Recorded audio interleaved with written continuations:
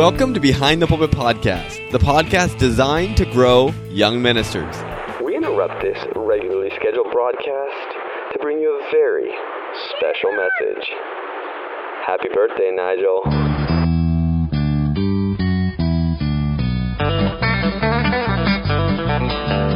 Once a year we celebrate with stupid hats and plastic plates. The fact that you were able to make another trip around the sun. And the whole clan gathers round and gifts and laughter do abound. And we let out a joyful sound and sing that stupid song. Happy birthday, now you're 1 year older.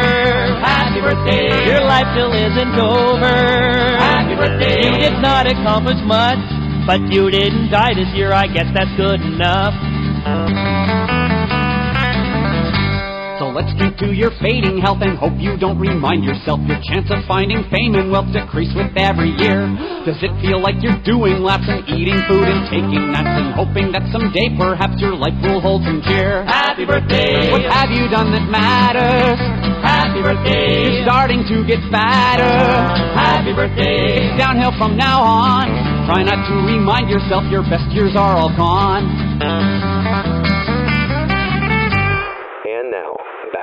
This is Tim Lucas, and with me today, as always, in our grand studios in virtual land, is Nigel Ali and Ryan Goff. How's it going, guys? Hey, man, good. It's going all right. How about you? Good for me. Late. I'm used to being like the early guy over on the West Coast, and now I am no longer on the West Coast. Nigel's not the late guy anymore. It's you. No, yeah. Oh, man, I feel really bad. I really do. No, I don't feel bad, but if I start slurring my words or maybe start speaking nonsense, gibberish, yeah, you'll understand why. And not to mention the usual technical difficulties, which always start our episodes. It wouldn't be an episode if we didn't have technical difficulties. There you go. Yes. So, we're going to try a somewhat new format. We don't have a topic. That's kind of the thing. We're going to start just kind of having an idea what we're going to talk about, but have no preparation and let it be a little more free-flowing conversation. There's a few of you I've kind of polled and talked to, and it sounds like the conversation is what you really enjoy. So we're going to try to accentuate that and see how it goes. If you like it, let us know. If you don't like it, let us know. And we're just trying this, so don't give up on us. If you can't stand it, let us know, and then we'll change it back. Also, I have to apologize that it's been so long since there's been an episode. Part of that was last-minute speed packing, shoving things in the truck. I mean, it literally, I should have taken a picture. It was packed to the brim, top and back. Like, every time I opened the door, I had to push stuff in. And I waited till the last minute to do all that. So that's part of it. Plus, then a 10-day drive. Plus, now unpacking stuff and also preparing lessons and sermons for like every single service we have right now.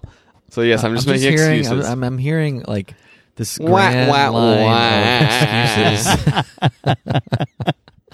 Welcome to the world of pastoring. And if that's not enough, on top of all that, our website is down again. This time it said the host says it's suspended. I don't even know what that means. They haven't replied to I just saw that. I haven't even been on our website lately because I've been so busy. But I just saw that, and so I contacted their customer support. So we'll see. If you're hearing this, that means I fixed it. Yay. Do we owe money or what? No, I checked that, and the host is good through October, and the domain name is good through June. So I don't even know what's going on. But we'll figure it out eventually, I'm sure. The wording actually, well, I'm not going to go into the details. Nobody cares about that. Tell us more about your trip, man, to going So down. the trip was awesome. We kind of took the scenic route. Also, having kids, we stopped a lot more than we usually would have. Our plan was to stop for 30 minutes every 2 to 2.5 hours. And we did pretty good on not stopping more than every 2.5 hours, but we did not keep it to 30 minutes. And so it was like we were behind the 8 ball from the beginning. I'm sure we actually left. 2 kids, you just get out. It just makes it longer, Yes. Charlie is still nursing, and so like when she has to nurse, and we just sit there. It's not like I don't know, some people may, but we don't. Amanda doesn't feed the baby while she drives. I don't know. Maybe that's a unique thing. Maybe in the 70s. Yeah, did that. So, and then also we actually got on the road 10 hours after we had originally planned. So we skipped going to the Grand Canyon. I'd mentioned that, I think, in the last episode. I'm not sure. But we had planned on visiting the Grand Canyon, skipped that, and made up time there. Really tried to get out early and then kind of drive late a few times and did that. Drove over the Rockies, Continental Divide, and the truck did great. It was a little nerve-wracking for Amede with the pretty tight, roads and turns, and there's snow on the sides and everything. Pretty cool. I saw elk like probably no more than 4 or 5 feet from the truck as I drove by. Wow. I've seen them before, but it's just every time I see them, it's like I forgot how massive they are compared to deer. And then we drove, on across Nebraska, and it was nice. I got to see some friends that I'd known since I was like 6 in Japan, who are now in Colorado. So we stayed with them and had breakfast. So that was nice. Spent time in Minnesota, which, man, it was so good to be back in Minnesota and see our alma mater, ABI. Unfortunately, it is, and I hear you got to preach, man. I did. That is I did get awesome. to preach, and it's funny. The Lord, I felt like kept me from preaching nearly as structured of a message as I would have liked to, but I realized afterward that I think it was because I just had a little bit of pride that kind of wanted to show off preaching, it was very well received. I think it accomplished, like it spiritually, it went well, but it certainly wasn't like what I would consider my best sermonizing, if you will. And it didn't take long. I got over it and I was fine with it. Actually, it's interesting. So I don't know if you guys know, there's a guy there by the name of Brother Bowman. Now, Timothy Bowman. Bowman, yes. Yeah, he was actually one of my teachers at Gateway. Oh, wow. So, yeah. Huh. So that was interesting to see him. He was like, "Oh, you're still in church." Yeah, I was gonna say, made it somehow. Oh, no, I'm just kidding. Yeah. No, he was funny. After somebody came over, he's like, "That was a pretty good sermon," or something like that. It was so funny. Well, he's so like just dry and to the point. Yes. It was kind of nice. It was nice to see him and see everybody. The church, man, I love that church. I love that church. I'm not just saying it. I love the school, love the church. I'm so excited for what God's doing there and going to do. Did you see Brother Poe? I didn't, because we were there through Monday. He was supposed to be starting class Monday. Well, they forgot to tell me he wasn't actually flying in until Monday evening. Oh. So, yeah. I know. I was very bummed about that, but it is what it is. And then drove on down to Illinois, to a little town called Pinckneyville. It used to be about 3,500 people. Now the population is 5,500 because they petitioned and got the state to build a state penitentiary inside the city limits, and those 2,000 prisoners count as residents. Are you serious? Yeah, so now it's 5,500 people. That's the best one I've heard. Oh, I know, it's great. What? Tax money. You get taxes based on state tax. We need to pray for that city, man. All the spirits are going there. Oh, man. No, I love it. I like it there. My grandma, it's so good to see her, and she got to see her great grandbaby for the first time, who is named after her, Charlotte. Aww. Her name is Charlotte. So that was cool. And then the pastor, I love the pastor. He is a book lover. Like it's almost like if you see his library, he has like old books and Bibles, and his library is amazing. Like, yeah. Well, anyways, next time then I'll take pictures. But so that was cool. I got to see him. He gave me a couple of his duplicate books, and he knows I like books and stuff too.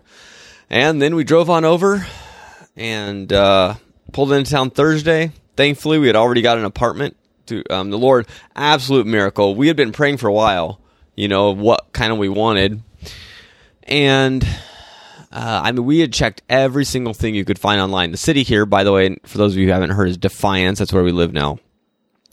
And it's Northwest Ohio, 18,000 people, county seat, so it serves about, I think, 40,000 or so is in the county. So it has a lot of amenities and all that. But, I mean, we had checked everything on Craigslist, on Facebook, everywhere we could find that was listed for rent. And it was like as soon as they found out we were from out of town, you know, they were just more interested in talking to someone in town. So we're not finding anything. And I just felt one morning say, hey, I told my wife, I was like, hey, honey, let's pray that the Lord will put us somewhere, even if it doesn't meet all the things we've asked for, including 3 bedrooms so we can have guests and backyard and things like that. Like, even if we don't get that we can win our neighbor and or at least one of our neighbors. And so I texted her that.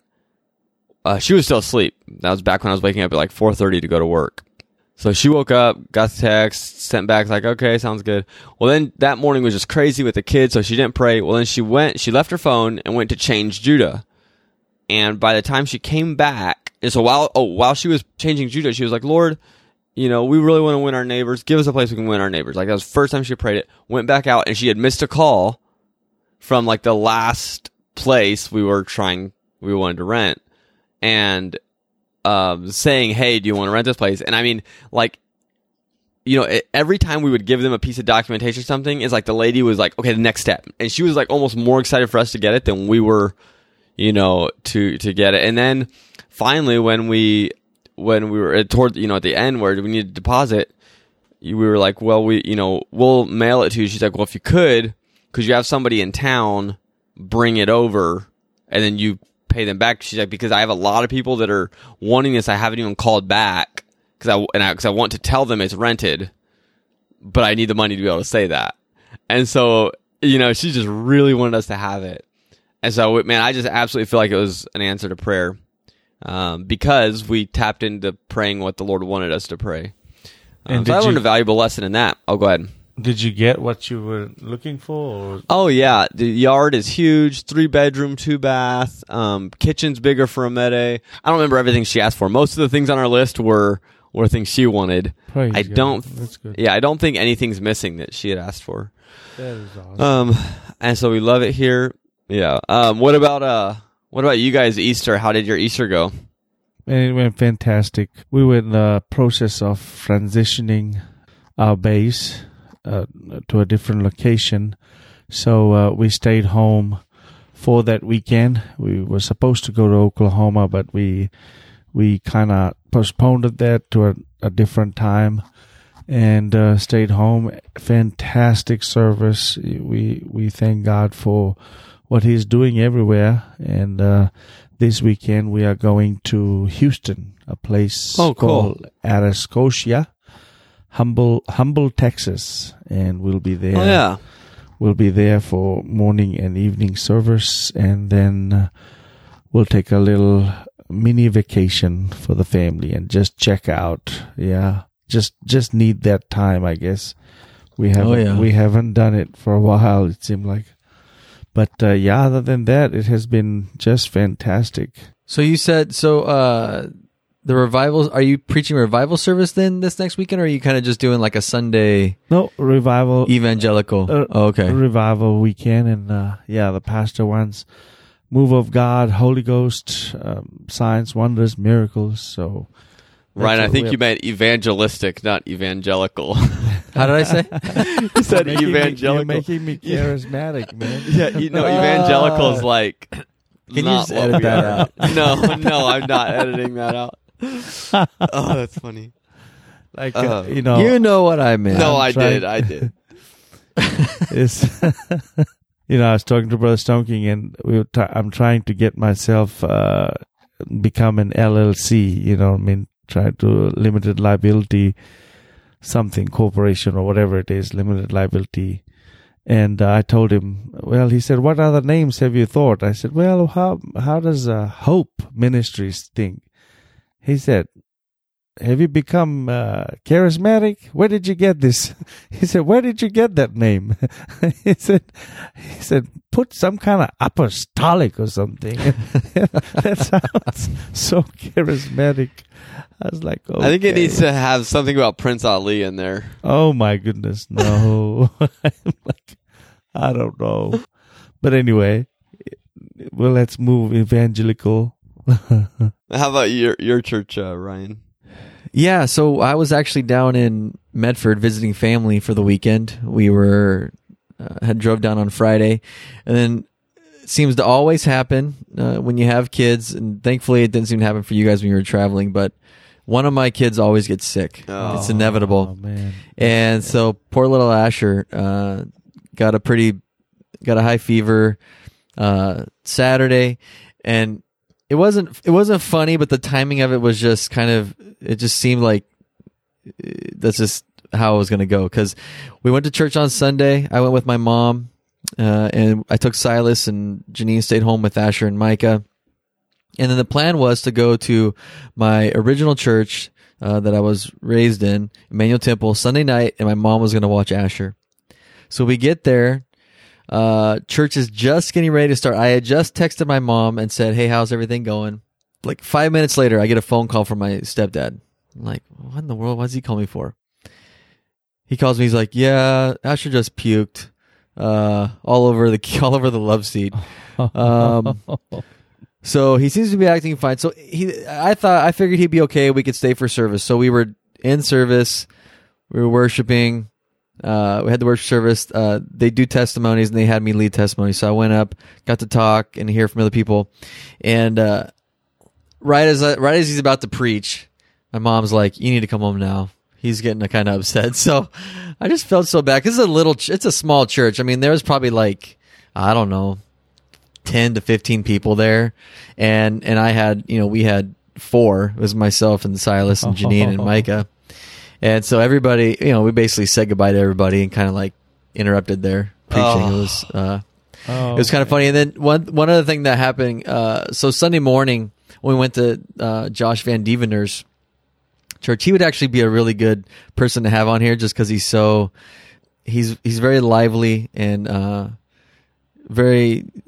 he just has good conversation. But before church, when he knew I was going to be there, he said, all right, I'm going to have you come up and just say something. And I told him, you don't need to do that. It's fine, whatever.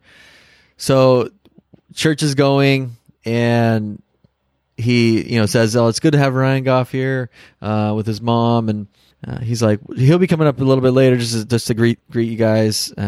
So church gets going, Easter, the celebration, worship's going, move of God. He does a special song and then starts into his message. And I was like thinking to myself, oh, okay, good. I don't have to get up. I didn't really want to get up and say anything. It's kind of awkward just to go all the way up there just to say, hi. In the back of my mind, I'm trying to think of something to say, that would like. So he's in the middle of preaching. He was like maybe 10 minutes into his sermon. No. And he's walking through the aisle and he sees me. And he's like, oh, right, I forgot to have you say something. Why don't you stand up and say something? I was like, well, thanks, Pastor. You're pretty good at making things awkward for me. I appreciate that. That's how I like my conversations. But it was a good service and all. We had a good time. I was gonna say though, I don't know if we talked last youth convention had happened. I don't think it had when we recorded last. But Brother Tuttle, I think he's from Texas. Do you know Brother Tuttle? I've heard of him, but I've not acquainted with him.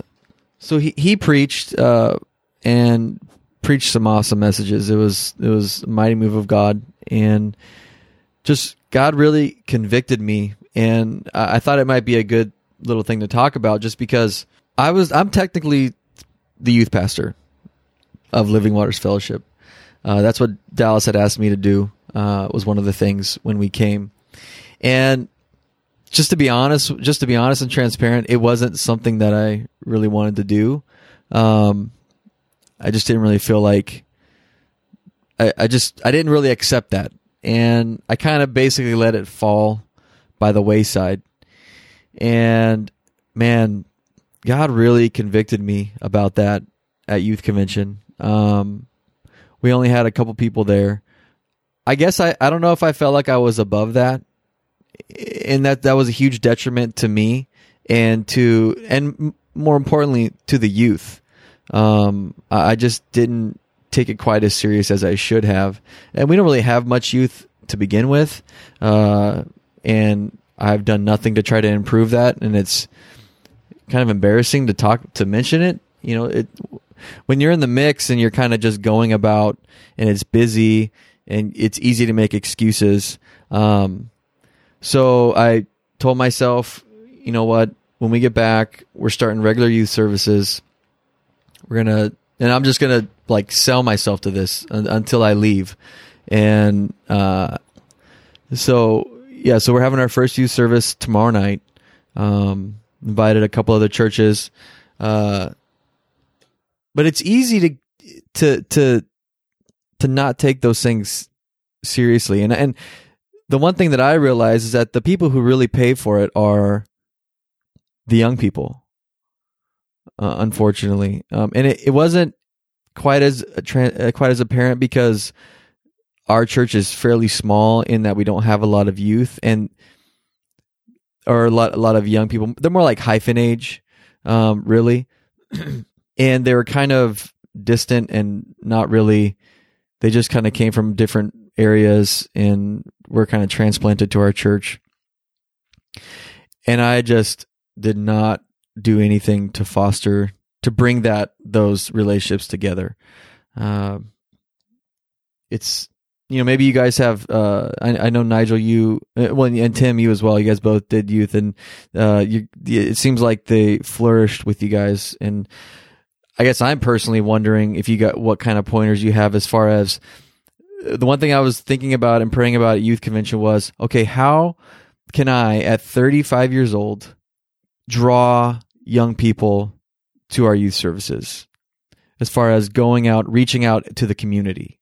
Because I don't feel completely out of touch, but at the same time, it's kind of, I've never been one to like, or just going up and, saying to like some teenagers, hey, you want to come to our church? I think, I don't know. I'll let Tim talk first and then. I think, as much as, first of all, it starts with prayer, of course.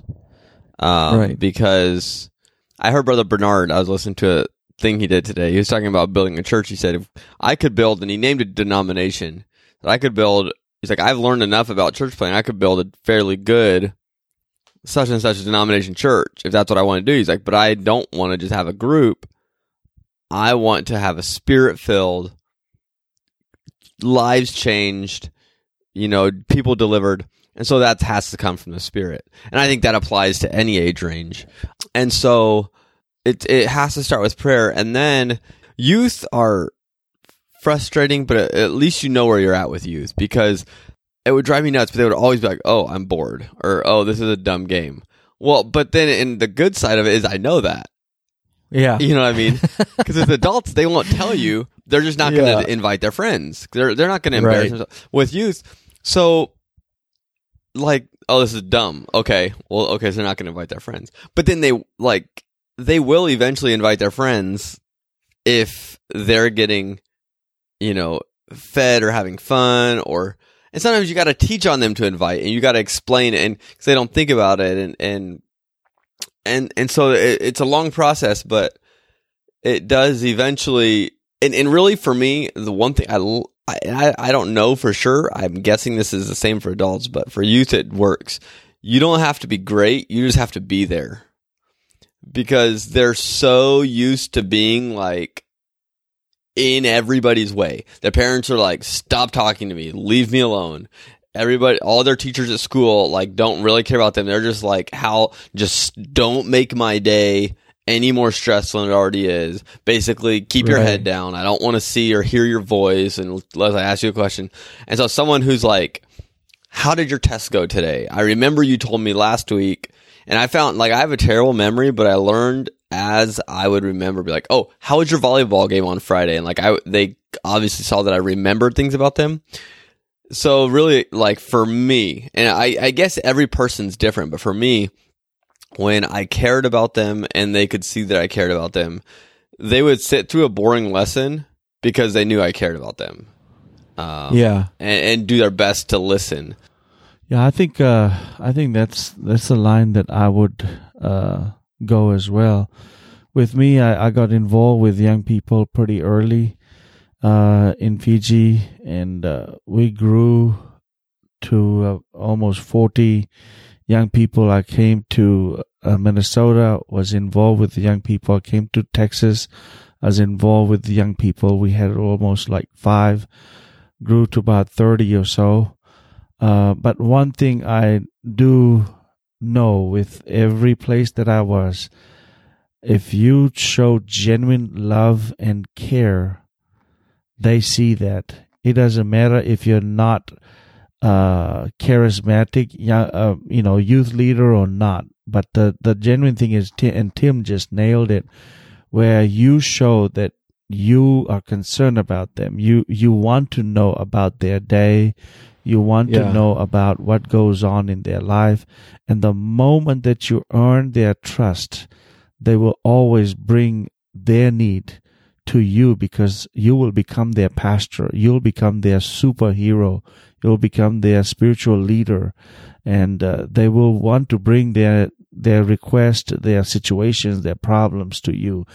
And if they do that, they will not hesitate inviting other people to service or church, or because they will feel like, man, we have an awesome youth pastor that is, cares about us, that is there. I also know one thing.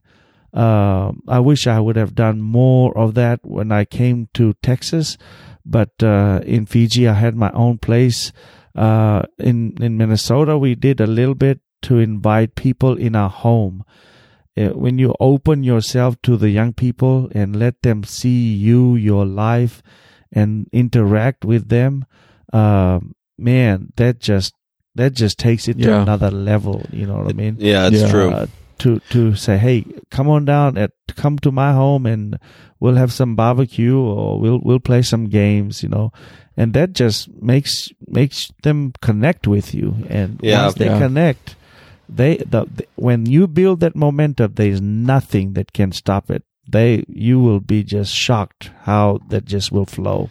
Yeah, it's true. I remember we had kids that would not come to you. Actually, when I became youth pastor, I don't even know how many youth we had in the church, but only like 3 services in a row. It was like 2, 4, 3. Like, that was normal. And we had a lot more youth than that, but they just would not come. They refused to come to youth service. And it got better and better kind of gradually. But the one thing that probably was more successful than anything else is when, on Sunday afternoons after service, the kids would come over to our house, and sometimes 2.5 hours, 3 hours. Well, it started with one girl and one boy wanted a Bible study. Had never been taught a home Bible study, exploring God's Word. So I said, all right, Sunday afternoons, come on, because they lived like 45 minutes away and they would hang out Sunday anyways. Like, come on over to our house, I'll teach the Bible study. And then somebody else wanted to come. It got to where we'd have 13, 14 kids there. And if I do a 12-week Bible study, it takes me at least 2 years. Right. So no, not 2 years, but and then I really focus on questions. I'm like, look, I have the material, we can go through it. But if there's something that's really got your interest, that's what I want to focus on. And so, I mean, it's like, and if you want teenagers, you get some facts on dinosaurs. Right. Especially if you can get them to ask a question about creation. Yes. I would really recommend kind of getting together some lessons on proofs for creation and stuff, because it fascinates them, and they'll ask questions and get answers, ready and stuff. And if you don't know, I don't know. they love that stuff. Everywhere I've gone, when I open it up for questions, almost invariably, either there'll be a question about dinosaurs or creation, evolution, or end time. It's like one of the two. Really? Almost every time. Eventually it gets around to there. And then I did a series on end time. I was actually rushing to finish it up. Like the last service I taught there, I was like finishing up my end time lesson. And so that's really successful. That was really successful.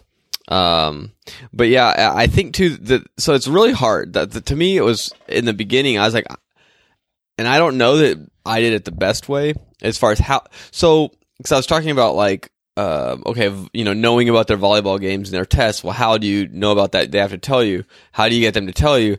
For me, like at first, I literally every single service, wherever they were standing around talking, I would go to them. We would talk for about 5 to 10 minutes. They would leave. Not all of them, like a couple would leave, and then they would be talking somewhere else. I would follow them and go to the other place and talk. Like, it felt so awkward, and I'm not a good conversationalist, and I wouldn't like force myself. I would try to be paying attention. If they're trying to get away, that's fine. Like, they can have their private conversation, but at least every service, once or twice, I would end up in the middle of, and I picked out the ones that were like the influencers kind of, so, and the talkative ones, because they were the easy ones. Like, because I don't have to talk. If they'll talk, then I don't have to talk. And so I would just, wherever they were, at least two times after every service, I would go hang out. Now that's a sacrifice, because there are other people I wanted to talk to, adults. Right. I want to have an adult conversation. But over time, I enjoyed those conversations so much. And, just like one of the families particularly that just really opened up to us, and we were able to help. Just like the seeing the way we were able to affect them, like there's nothing like it. Like if nobody else in the church had listened to anything. Oh, go ahead. No. Who was it at Bible school? One of the instructors. I'm trying. I think it was Brother Hodges, but maybe I'm wrong. But one of the youth leaders that he had in the past, I think when they came, he told them, for the next few months, this is your responsibility.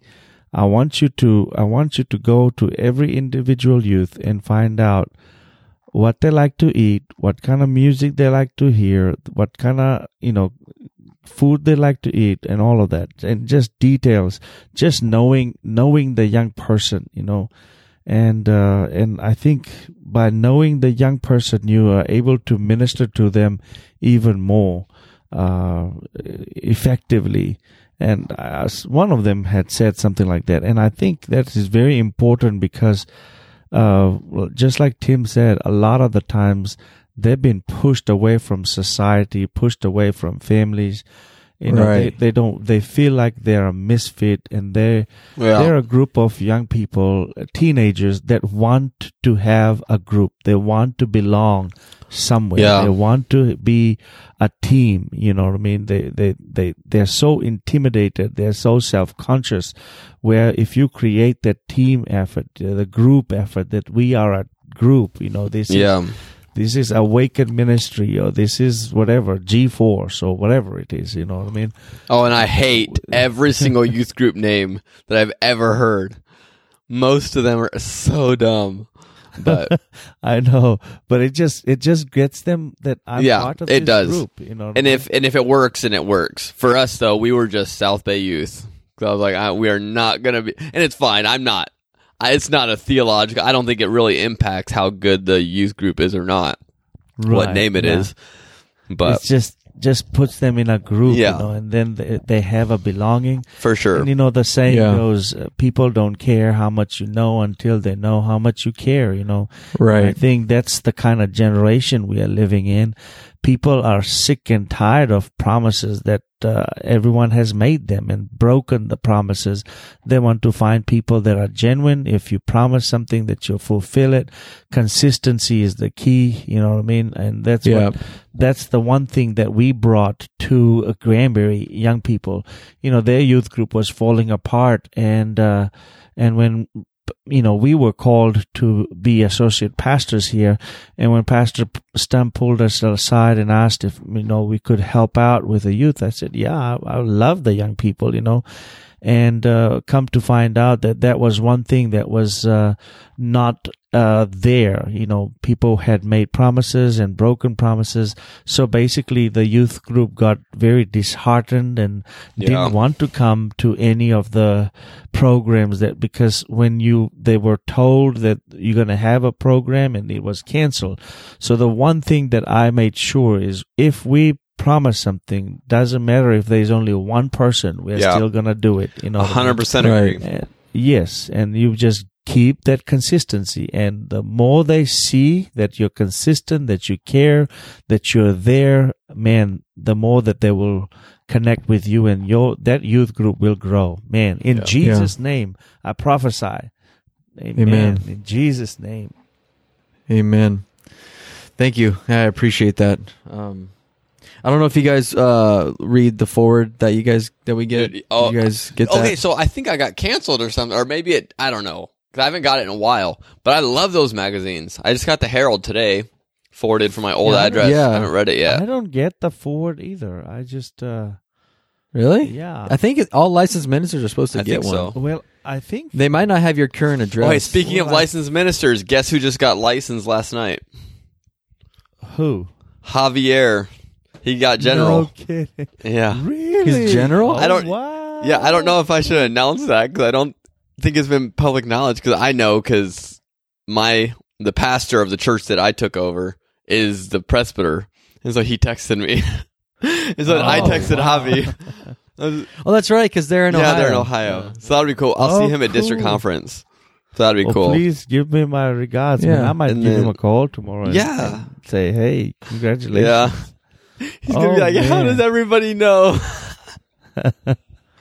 Avi, we are proud of you. If you're listening to this, we are so happy, man. And if you're not, you should be listening to this. You should be, man.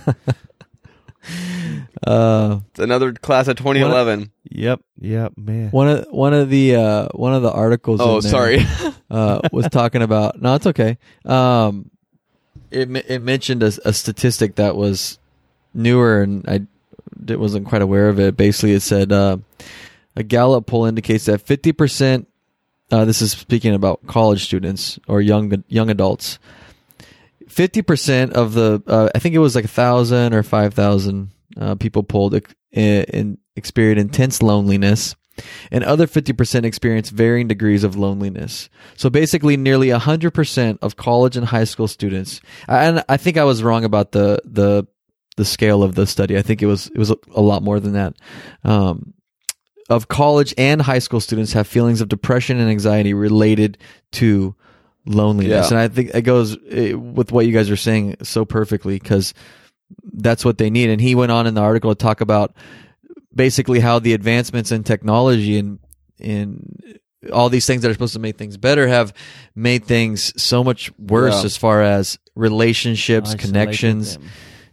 Yeah, and that's exactly what, and he basically says that he feels like that's Satan's new attack plan, basically, is to ride through the wave of technology. So Facebook is of the devil? Is that what he's saying? No, not I'm Facebook just kidding. in general. I'm just kidding. You mean fake book? Fake book? No, I think too, something that I ran across lately, so often we put so much effort into, we need to be a friendly church. And, my whole life I've thought the importance of being a friendly church. And I heard someone say something, it was non-Pentecostal, I don't remember who, it might have been Chris Hodges.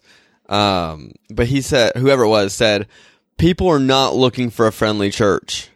They're looking for a friend. Right. Amen. And so that's powerful. Someone comes into church, they don't care if you stand up from the pulpit and recognize them or not.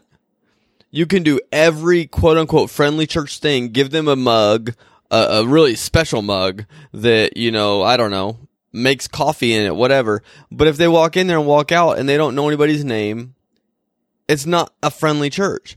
But if someone comes into a church and, they don't do all the right things as far as they're not recognized from the front, there's no gift, but they meet one person there who they connect with, who, maybe it's a dad and he's a single dad and he meets this other dad that he connects with, and they have, by the time he leaves church, he's going to a restaurant with that guy, and they're going to sit down and have lunch together. And then after that, they're going to have coffee. They're meeting for coffee that next Tuesday. He found a friendly church. And that works for youth too. It's just, it needs a person to be friendly for the youth group to then be friendly. And so you can change it by one. It applies to youth, to adults, I guess. Or as I used to call it when I was in youth, I'd call it big church. Big church. It was actually funny tonight. So we were doing a lesson, and when we were done, we prayed, and then I was like, all right, you guys are free to go. I was like, I'm sorry. I know you're all adults, but last years I've been dealing with teenagers, so but it was just kind of funny. I was like, you're all free to go. So how did your service go today? This is your first midweek service, this is our first right? midweek, which we do a dessert Bible study on once a month. It's basically what it is. It was weird all kind of week, and then today I couldn't feel anything like direction. And I know there's so many good things in the Bible I could teach a lesson on, but I kind of started some thoughts, and it just was like dead in the water. So what do I gotta do? So I was driving there. I still wasn't sure. Or no, not then. I was driving. I'd gone to the church to study, and nothing. I left the church still without anything, going home to get the kids ready, like an hour before. I'm like, man. So on the way home, the Lord gave me an idea, and we sat down and kind of brainstormed, and I didn't know where I was going with it, but just what is the ideal church, as far as, not trying to ideal church for us in our setting or anything, just what is the ideal church, some of it biblically, and then some just preference, not just for me, I'm not saying make me an ideal church, but something that would appeal to a large group of people. We just made a good long list of that, and about probably 90% of the way through, the Lord gave me the application, and that is that whatever part of the church we feel is lacking, well, the church is made up of people, and it's made up of us, so that's something we individually should work on, and so I encourage all of us to really consider and pray and ask the Lord to show us what, one thing that is lacking in the church that I individually can step up. So it really went well, but go ahead. Oh, no, it sounds great. It's nice if if it's my pastor to know that you're really desiring God's direction. Amen. Yeah. And I mean, even in just a midweek service, Right. It's and to have that type of transparency about it. But I was wondering how we've been talking about youth, how that situation was there as far as what you've noticed. Is there very many young people, young adults? So we have one family with a 14-year-old. I could get this wrong, and I hope not, but I know a 14-year-old, an 11-year-old, and an 8-year-old, I think. And then my kids, which is 2.5 and 9 months, and then a 6 or 7 month old baby, and that's okay, so pretty young. Yeah, that's the kids. But here's the thing: it is directly next to lower income housing that is filled with kids and friendly kids, and so I don't know what yet, because I've never really done Sunday school. Well, we don't need buses; they can walk. I mean, we share a lawn. You know what I mean? Really? Oh, wow. So I really feel like with the church or with where you're church. So literally, we could walk in there and do our bus ministry follow me as we walk to the church, Yeah. So I'm not really sure exactly, because I've never really been a part of a bus ministry. I've never really been a part of a Sunday school, campaign or anything like that. But we are talking, we're going to do a back to school something event, probably service, probably like hand out hot dogs or something. I don't know. I've found that parents that are, middle income to lower income tend to kind of let their kid do whatever they want as long as they're getting free food. It's True. just true. It's like There's some truth to that. they're kind of not too worried about the safety of their kids, because they're like, well, they're probably safe wherever they're going.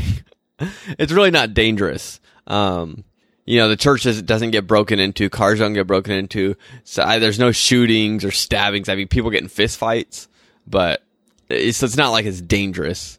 But I'm really excited about that, and I know that as we get the kids, you get the parents, and Preach it, Pastor. no. Yeah.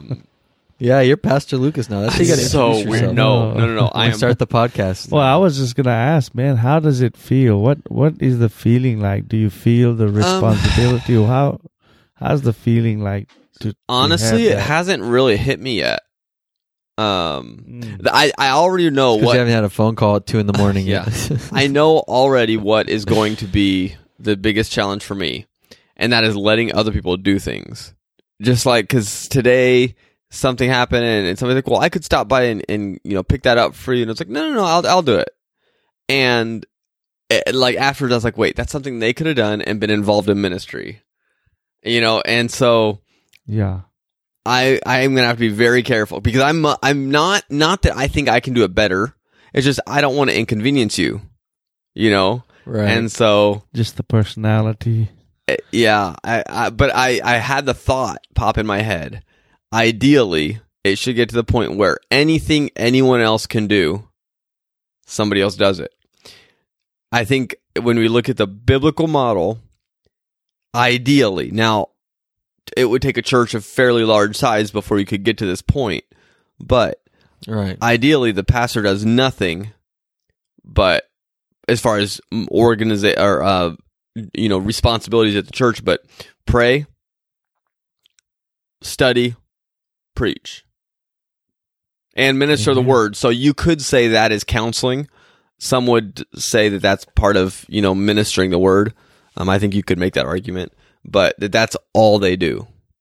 Now, obviously, that's an ideal that I don't know any church except maybe like POA. Well, I think pastoring, they really, compare obviously to shepherding. yeah, And I think that's one of the hard things, is that you're involved in their lives. that is true. With for the big things, it's like I mean, that's how Brother Hodges has his church set up, Yeah. right? I mean, they have the sub leaders or whatever that deal with like the little things, and if they have something that doesn't, something needs to go past him to Brother Hodges, and that's. I mean, I don't know. I don't go to the church, but I remember he called it the Jethro model, so that's what he taught at ABI, and I'm assuming that's what he does at his church. To an extent, yeah. And of course, it's different. The church we have here, Easter Sunday, actually, we didn't take attendance, and so I was like, oh, that's something we should probably start doing. I don't know. Maybe somebody else does it, and I just didn't know. But it was probably about 40 to 45, and so that's not significantly bad. That's different good. setting. No, it's not. Yeah. That's a good group. Of course, I don't Yes. know for sure how many are going to be here next Sunday. Yeah. So you can't really judge a church based on Easter Sunday, in my book. Right. But yeah, no, I'm excited. The group, I think, is a very good group. And I know you're never going to see a problem person come out the first week.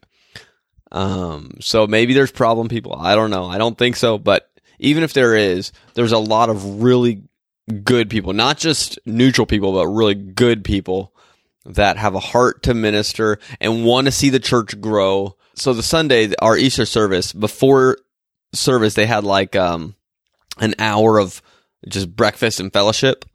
And which is one thing I think they do that I like, is that they're used to doing church around food. And I'm like, man, I told him, I was like, look, Pentecost comes from the Greek word that basically means to eat. And thankfully they all got the joke. They realized I wasn't being serious. But pretty much, essentially, you know, I was like, that's Right. how the early church did it, and I think that's how we should do it. First thing we see the church doing after, you know, heaven comes, having a marriage supper of the Lamb. Example, yeah. No, but anyway, so at that when we were having that breakfast, a couple different people, I overheard them kind of jokingly talking about, oh, well, you know, which wall are we gonna tear down when we have too many people, or where are we gonna build this and that.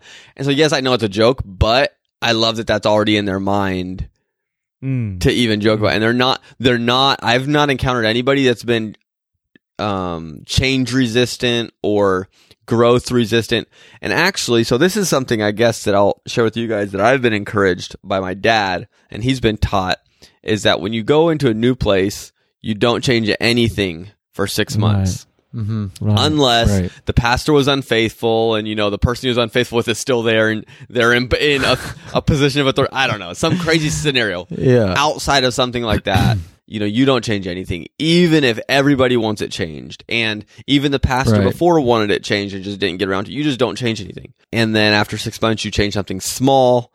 And then after a year, you change something a little bigger. It's like, I've told people I'm really not planning on changing things right away. And both of the kind of it seems like so far I've talked to a couple of the influencers. They're both like, well, I hope you don't follow that advice. And it's like, they're wanting change. Not that they don't like what was done. They love the former pastor. He did a great job, and they respect him and honor him, but they want to grow. And so I love that attitude that they have a good, because normally if people want change, it means they don't like what was before. But these people aren't like that. They're just, you know, and so I love it. I love the atmosphere. And I do know something my dad always point out, and I saw this in like AIM workers. When you go to a new place, you typically are in the honeymoon stage for 6 months, and you just think nothing's wrong about it. The city is the best city on the face of the earth. The church, they are all literal angels. And then after 6 months, you hate the place, and you think it is like the devil's pit, you know. And then after about another 6 months, and the actual time frame varies, and then eventually you get to kind of a middle of the road. Be like, there's some things they do here that don't make sense. There's some things that are okay, and you kind of get that normal sense of balance. So maybe it's just that honeymoon stage right now, but man, I love this church and love the place. Oh, that's awesome. Well, I think it's a good start, though. You know what I mean? Yeah, I think the Lord's going to do that. And I told him today, I was like, look, you know, the city, 18,000, biblically, if the Lord had his way, that means within the city, there would be, not necessarily in one church, but of truth preaching churches, 18,000 members. Because it says that he would will none perish. Right. You know, and obviously we know that that's not going to happen biblically. But if, you know, and I don't know, I've never got this number from anywhere. It's just something I've always had in my mind that, you know, 10% is the tithe. And so is it really that big of a stretch to imagine 10% of a population of a city being saved? Not really. So I've always just been like, well, why not 20%? That's kind of tithe offering in a little bit, you know? So I told him, I was like, look, 20% of the city population has 3,600. And I told him, I was like, that's my goal for our church is 3,600. You know, and not necessarily preach faith. Not necessarily in a year, but why not at 20%? Is it really do I really think out of 10 people with truth presented to them, only 2 of them are going to pick it? I really think that we have the best thing on the face of the planet. And when it's presented biblically, in love, 2 out of 10, I don't think that's crazy numbers. No. You know, maybe, I don't know. And that's not even counting the working of the Spirit. I just think we got a great thing. Right. And if we got a great thing, then people are going to want it. So. Amen. So are you on your own right now, or Brother Frake still? No, he's going to be back this coming Sunday because his granddaughter is being dedicated. Oh, but okay. Officially, I pulled into town Thursday. They had already had a business meeting making me the pastor as soon as I pulled into town. So actually, I think they had it the Sunday before. and it was wow. so that vote was not effective. I guess in theory I could have turned around and it never, but the moment I crossed city limits, I became pastor. I was like, Wow. oh, and yeah, because when we first started talking, it was going to be a little bit lengthier transition, and somewhere in there, that transition period just kind of disappeared, and it's okay. I don't feel like I was tricked or anything like that, but it certainly isn't what we originally expected. But Right. I think the Lord knows what He's doing, and Yeah, you've been always the kind of person that leads, lets the Lord lead him, and you follow God's direction, and you know that God has it all in control. You know what I mean? And I think that's just a very strong point of yours, where you depend on the Lord and His direction. It doesn't matter how hard things are and how stressful things are. If I know one thing about you, that's a strong point of yours. Well, thank you. But it's kind of cool. This is something that the Lord shared with me a while back, and I actually used it in a sermon. My last sermon at San Diego, and then I preached the same scripture and thought, but different message at ABI. And basically, I guess the one line is that faith, faith it can kind of be a confusing, ambiguous term, but really, faith can be defined as when you do what you would do if you actually believed what you know to be true. So I know that the righteous are never forsaken and their seed never are begging for bread. I know that. Right. Doesn't mean I feel it, but I know it. And so what would my action be if I actually believed that? And so sometimes you don't feel it, you don't believe it, but you just do what you would do if you believed what you know to be true, and that's faith. Because faith is an action. Faith is always tied to an action in the Bible. Right. So, but I'm not going to re-preach my message. It's so easy. Us preachers, once we start sharing a thought, we want to preach our message because we're excited about it. But oh yeah, well, we're excited to hear it. Yeah, maybe next time. Hear. Although we're at an hour and excited 12 for minutes, what so I don't God know. is doing in your life, man, and the journey that you guys are taking. That's awesome. Oh yeah, yeah. And you know what I'm excited for though? The next big thing is General Conference, where we all get to see each other and we can record live. Oh, that would be awesome. Speaking of which, I can't believe I didn't say this. You know who else I got to see? Who? The Jenny and the Alex. Oh, yeah. We went to Mall of America together, and I actually planned on taking a video of us and then posting it to the Facebook page, but I forgot. So, but anyways, yeah. She can be, or they can be on our. I was going to mention on our podcast when we were all at General Conference. Yeah. I mentioned that because I just booked the hotel. Oh, cool. Just yesterday. Janine did yesterday or the day before. Yeah, I think I was so just yeah. as well.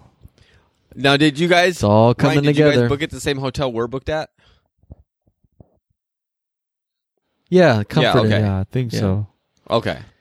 Yeah, and we have. It's just going to be us and Micah. So Oh, okay. Silas and Asher won't be there. Oh, that's sad, but for this trip, I understand. They'll be staying with Grandma and Grandpa. I certainly would be able to get more out of General Conference without my kids. That's for sure.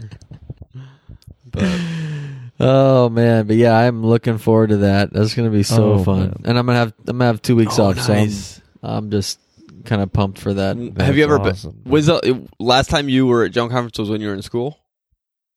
Yeah, it was in Indianapolis. Okay. Yeah, for me. No, not in St. Louis. I think that was that the last time I went. No, it was in Illinois once. It was one of the times that it was in not Illinois, but in St. Louis. You know, I think they had it there for like 3. Yeah, I think I went to the first. I think I went to the first year they had it there. Okay. We drove there with Trevor and Lindsay, and actually Trevor Lund, and he's preaching at Torch. Yes, I saw that. I heard that. He's the replacement for Nigel.